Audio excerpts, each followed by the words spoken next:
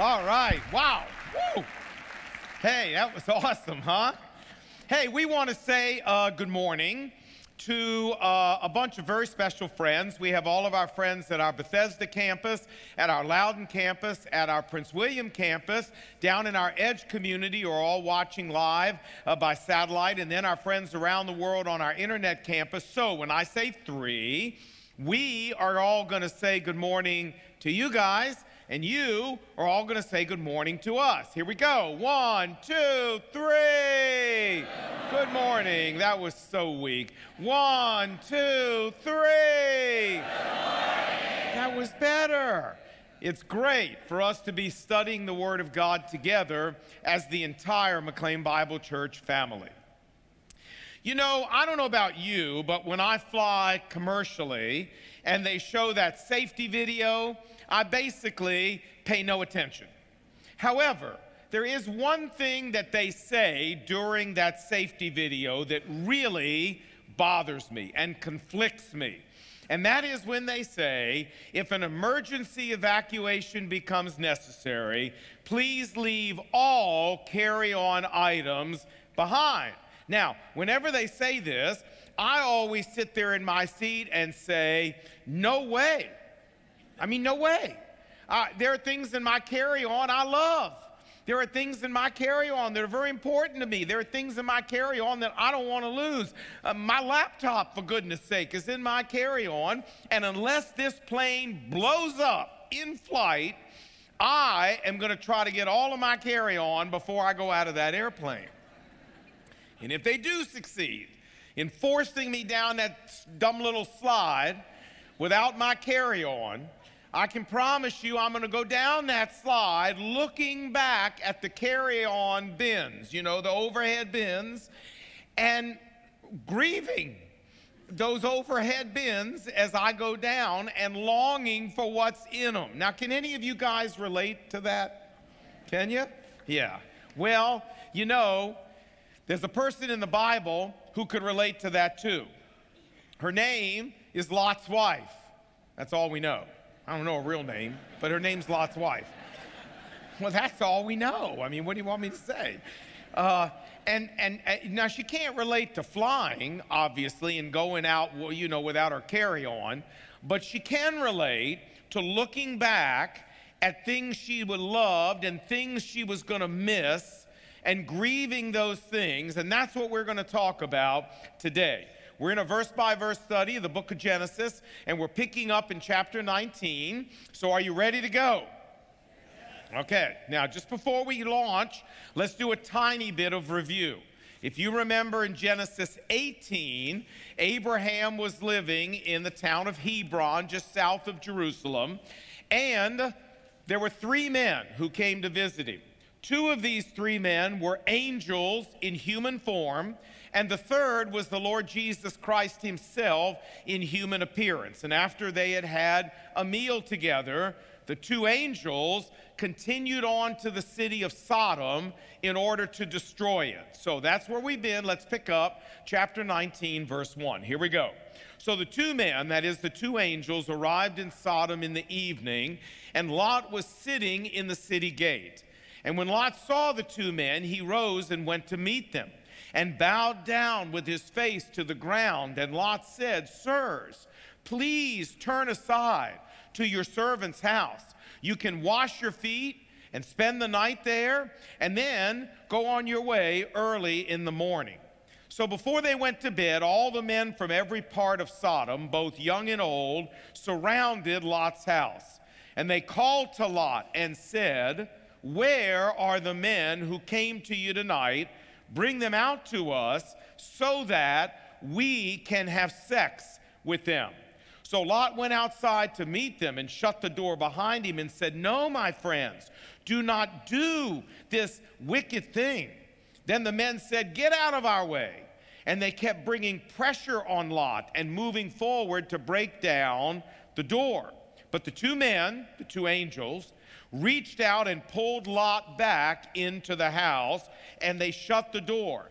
Then they struck the men at the door, young and old, with blindness. And then these 2 men said to Lot, if you have anyone else in this city who belongs to you, anybody you care about, anybody you love, get them out of here, because we are going to destroy this place.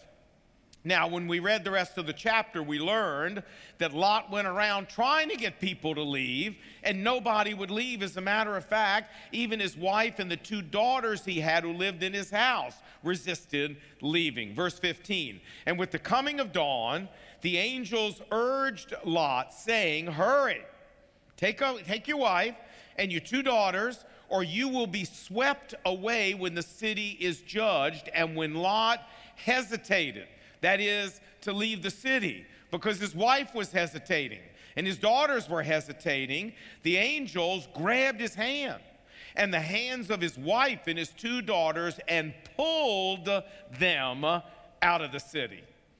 And as soon as the men had brought them out, they said, flee for your lives.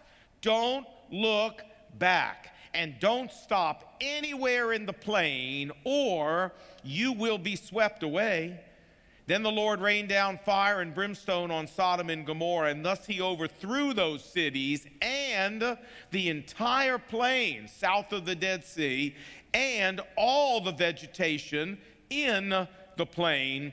But in direct disobedience to God, verse 26, Lot's wife looked back and became a pillar of salt. You say, all right, Lon, well, right there, stop. You really believe this? I mean, you really believe that this woman was running along, she looked backwards, and all of a sudden, she became a pillar of like NaCl, like real salt? I mean, you're an educated man. You honestly believe that that happened? Oh, I certainly do. And I'll tell you why I believe it. I believe it because the Lord Jesus Christ himself believed it. Watch. Luke chapter 17, verse 28. Jesus said it was the same in the days of Lot. People were eating and drinking, buying and selling, planting and building. But the day Lot left Sodom, fire and brimstone rained down from heaven and destroyed them all. Now, in these verses, Jesus tells us that he believed that the destruction of Sodom and Gommorah happened exactly the way the Bible said, that it was a literal historical event. But more than that, he also believed that the story of Lot's wife being turned into a pillar of salt also happened exactly the way the Bible said, that it was a real historical event. Look. We continue, verse 30. Thus it will be on the day the Son of Man is revealed. That we're talking about his second coming. On that day, let no one on the roof of his house with his goods inside the house go down to get them. Likewise, let no one in the field go back for anything. Here it comes. Remember Lot's wife. So what this means is that for those of us here, as followers of Christ, who accept the inerrancy of the Bible, and we believe that the Lord Jesus Christ is God himself in the flesh, who knows everything about everything and who cannot lie. This means that Luke 17:32, when Jesus said, remember Lot's wife, this certifies to us that Jesus believed that Lot's wife turning into a pillar of salt was not a myth, it was not a legend, it was not a fanciful story, but it was utterly historical fact. Now, that's as far as we're going to go in Genesis 19, because we're going to stop now and we're going to ask our most important question of the day. So everybody knows what this is, all of you folks at Loudon and all of you folks at Bethesda and down in the Edge and at Prince William and around the world on the internet and here at Tyson's. We ready? Yeah. We ready? All right, come on now. Here we go. 1, 2, 3. Oh, that was good. That was good. You say, all right, Lon, look. Yeah, I mean, so what? I mean, even if I believe this really, really happened to this woman, I mean, I don't even add salt to my food. So what difference does any of this make to me? Well, let's talk about that, shall we? First, let's ask the question, what do we really know about Lot's wife? Well, we don't know much. We don't even know her name. We do know that Lot was a bachelor when he moved to Sodom in Genesis 13, had no family. So our assumption is that he met this woman in Sodom and that she was a native of Sodom. We also, the Bible doesn't tell us, we don't know whether she was a true believer in Jehovah God or not. The Bible doesn't make that clear. We don't really know much about her. But the really important question is, what was so wrong about what she did? I mean, why was looking back at Sodom so bad that God turned her into a pillar of salt? Well, it's interesting that Jesus answers that question for us in the New Testament. Look, remember here in Luke 17, Jesus is talking about his second coming, and he says, verse 30, "Thus it will be on the day when the Son of Man is revealed. On that day, no one who is on the roof of his house with his goods inside should go down to get them. Likewise, no one in the field should go back for anything." Remember Lot's wife. But Jesus doesn't stop there. He goes on and explains to us the point he's trying to make. Next verse, "For whoever seeks to hold on to his life shall lose it," Jesus said, "but whoever loses his life for my sake shall keep it." You say, all right, Lon, what does that mean, to lose our life for Jesus' sake? Well, it simply means to lose our life for Jesus' sake means making our hearts 100% his. Forgetting about everything else we got and all the goods that are in our house and everything else that belongs to us, and making our heart 100% Christ. And if he's coming, then what difference does anything make that we're leaving behind if he's first and 100% in our heart? You understand what he's saying? Yeah? Okay. Now, by looking back at Sodom, Lot's wife revealed that her heart was not 100% his, that her heart was divided, that she still desired the things of Sodom, and she still loved the things of Sodom, and that she was going to miss the things of Sodom. So, and this is the key point, make sure you get this, it wasn't looking back at Sodom itself that was the problem with Lot's wife. It's what that looking back revealed about the spiritual state of her heart, that her heart was not 100% God's. We got that?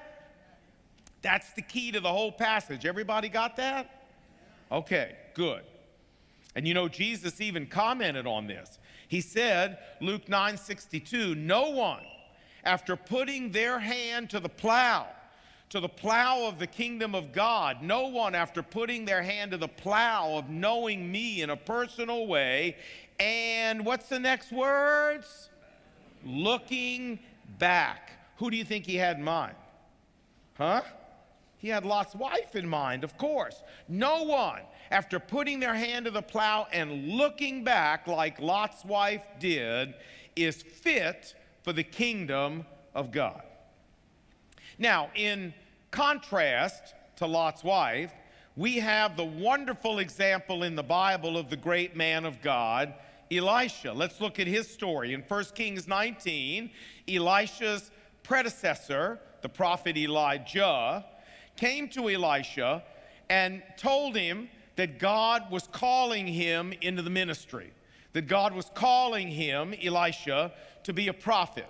Now, at the time, Elisha was a very wealthy farmer, but I want you to see what Elisha did in light of God's call to his life.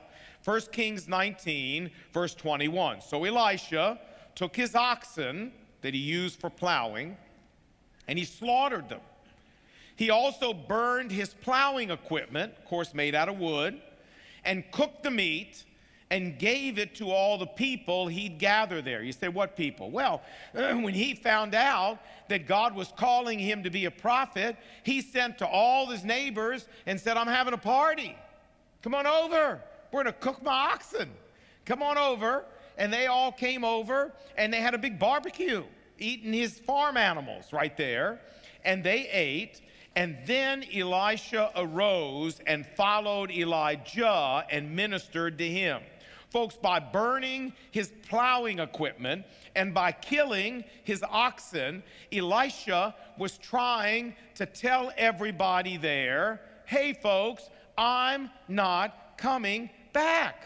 God's called me to go be a prophet.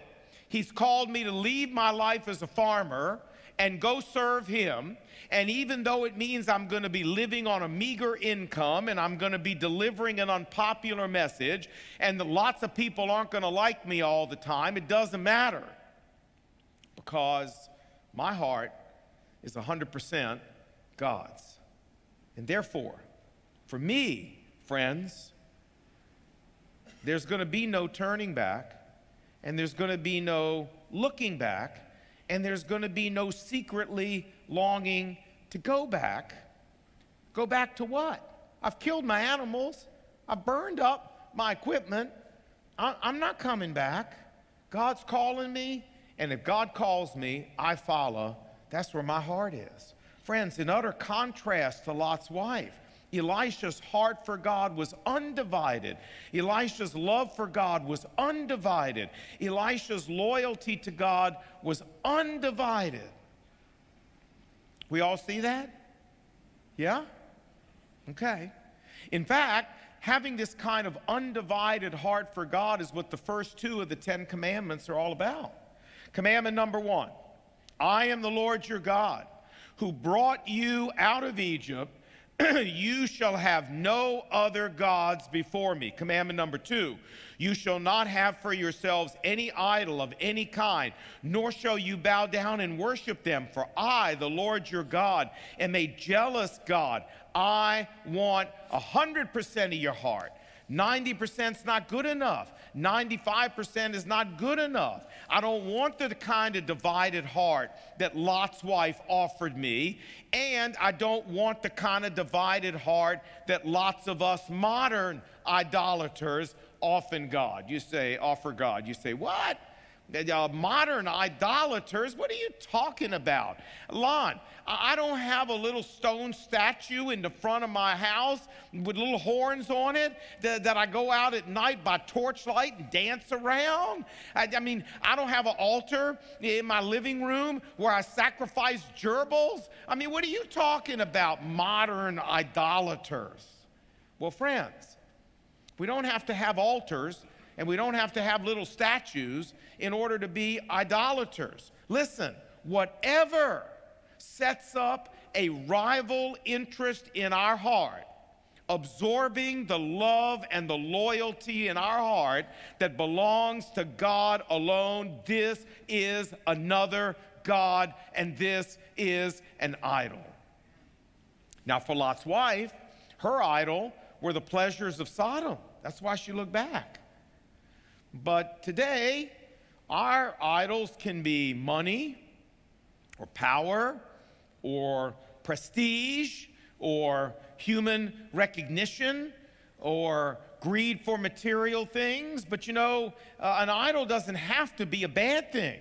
It can be career success or golf or tennis or sailing or having a beautiful lawn or some hobby. It can be a girlfriend, a boyfriend, a spouse. It can be even our children.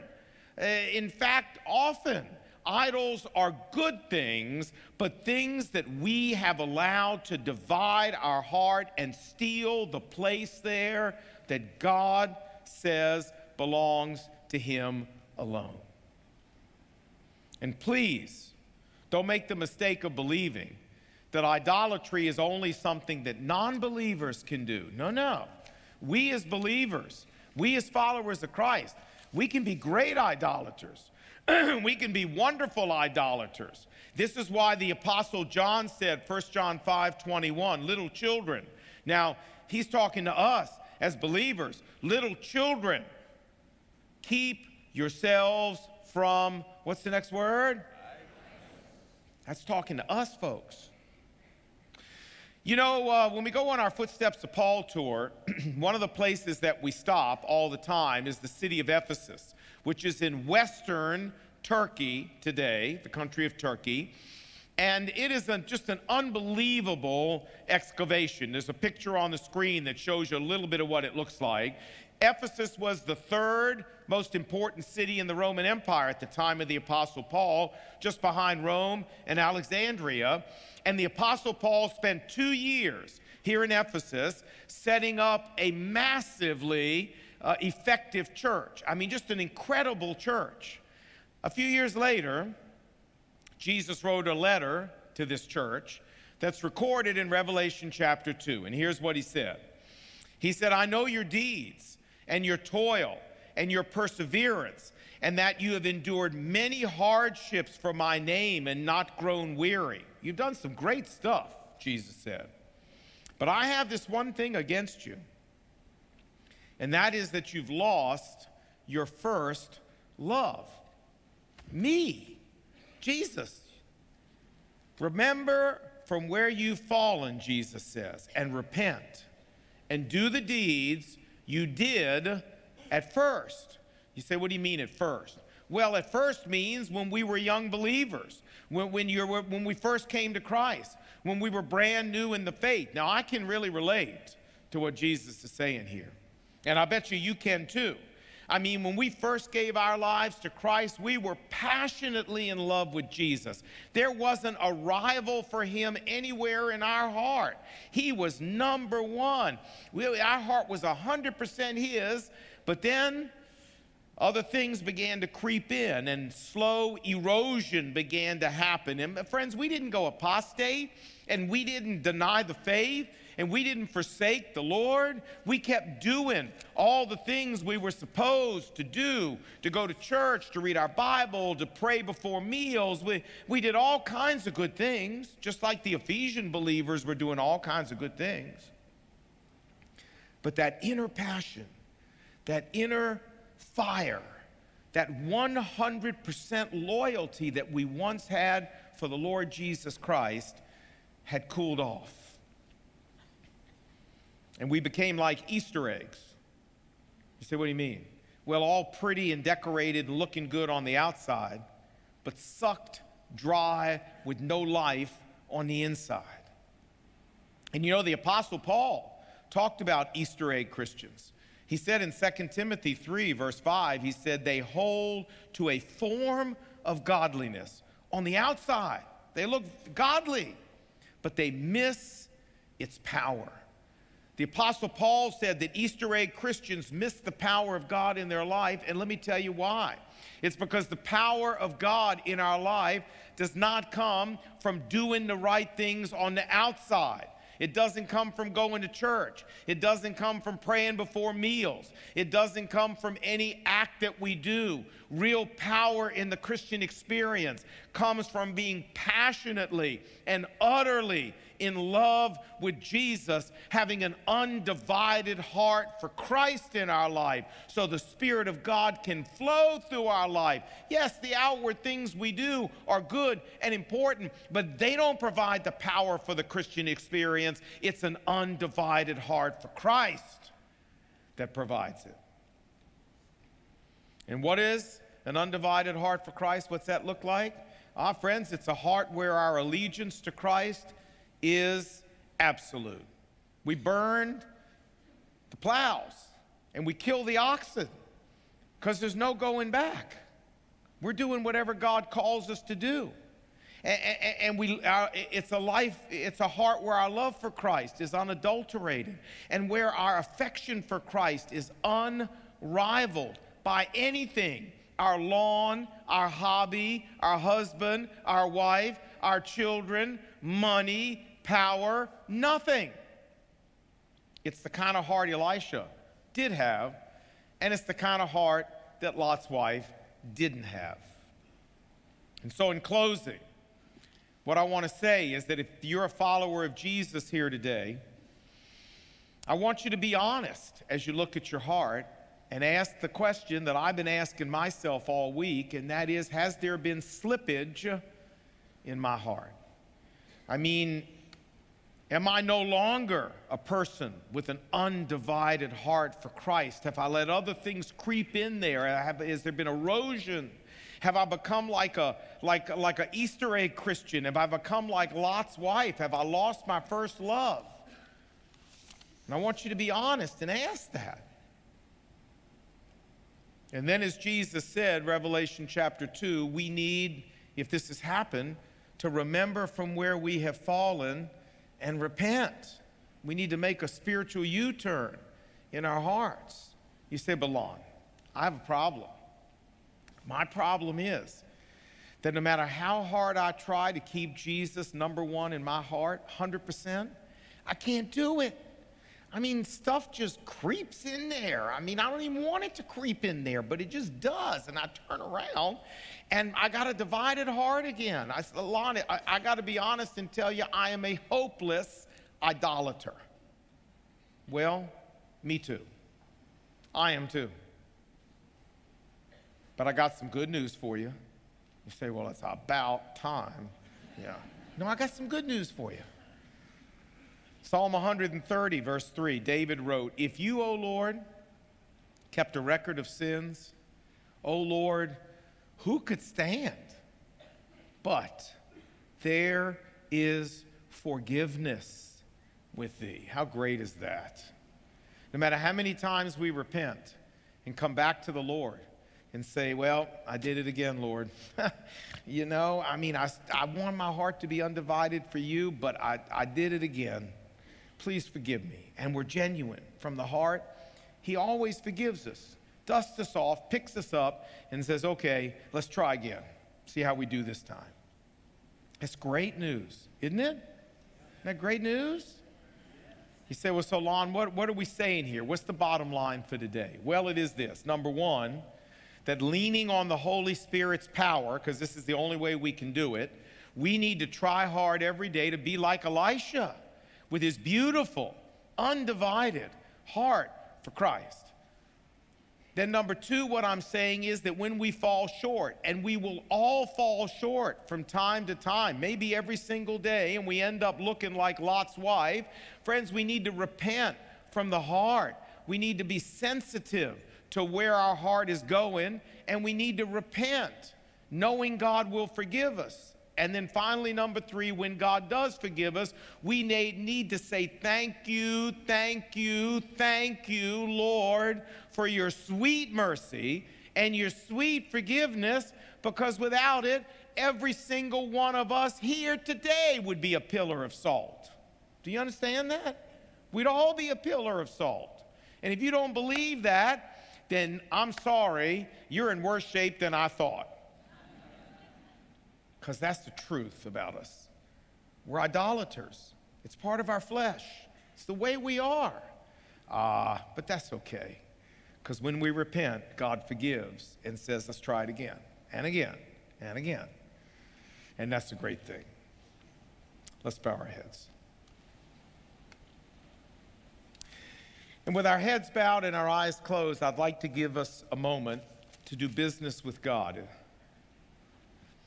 If you're here and you're a follower of Christ and there's been slippage in your heart, and you know, honestly, that you've lost your first love, then I want to give you these quiet moments to repent. And say, Lord Jesus, I'm so sorry. I remember how I used to love you. And how you used to be everything. And I need to get back there. Help me. And Lord, if I have to walk away from something like Elisha did, that's what it takes, Lord, I'll do it. You take a minute and speak with the Lord, shall you?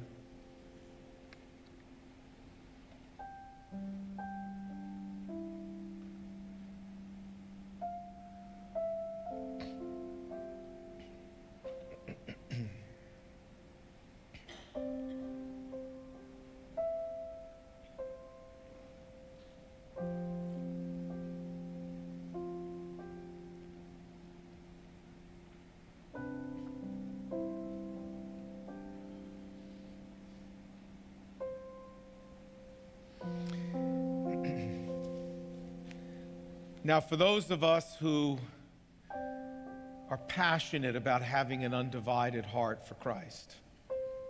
There's an anthem, a hymn, but I call it the anthem for the undivided heart. If you can stand with me in a moment, and if you can sing this hymn, and you can sing it authentically from your heart, you're one of those people who are passionate about an undivided heart. I hope you can. Let's stand together and sing. I have decided to follow Jesus. I have decided to follow Jesus. I have decided to follow Jesus. No turning back, no turning back.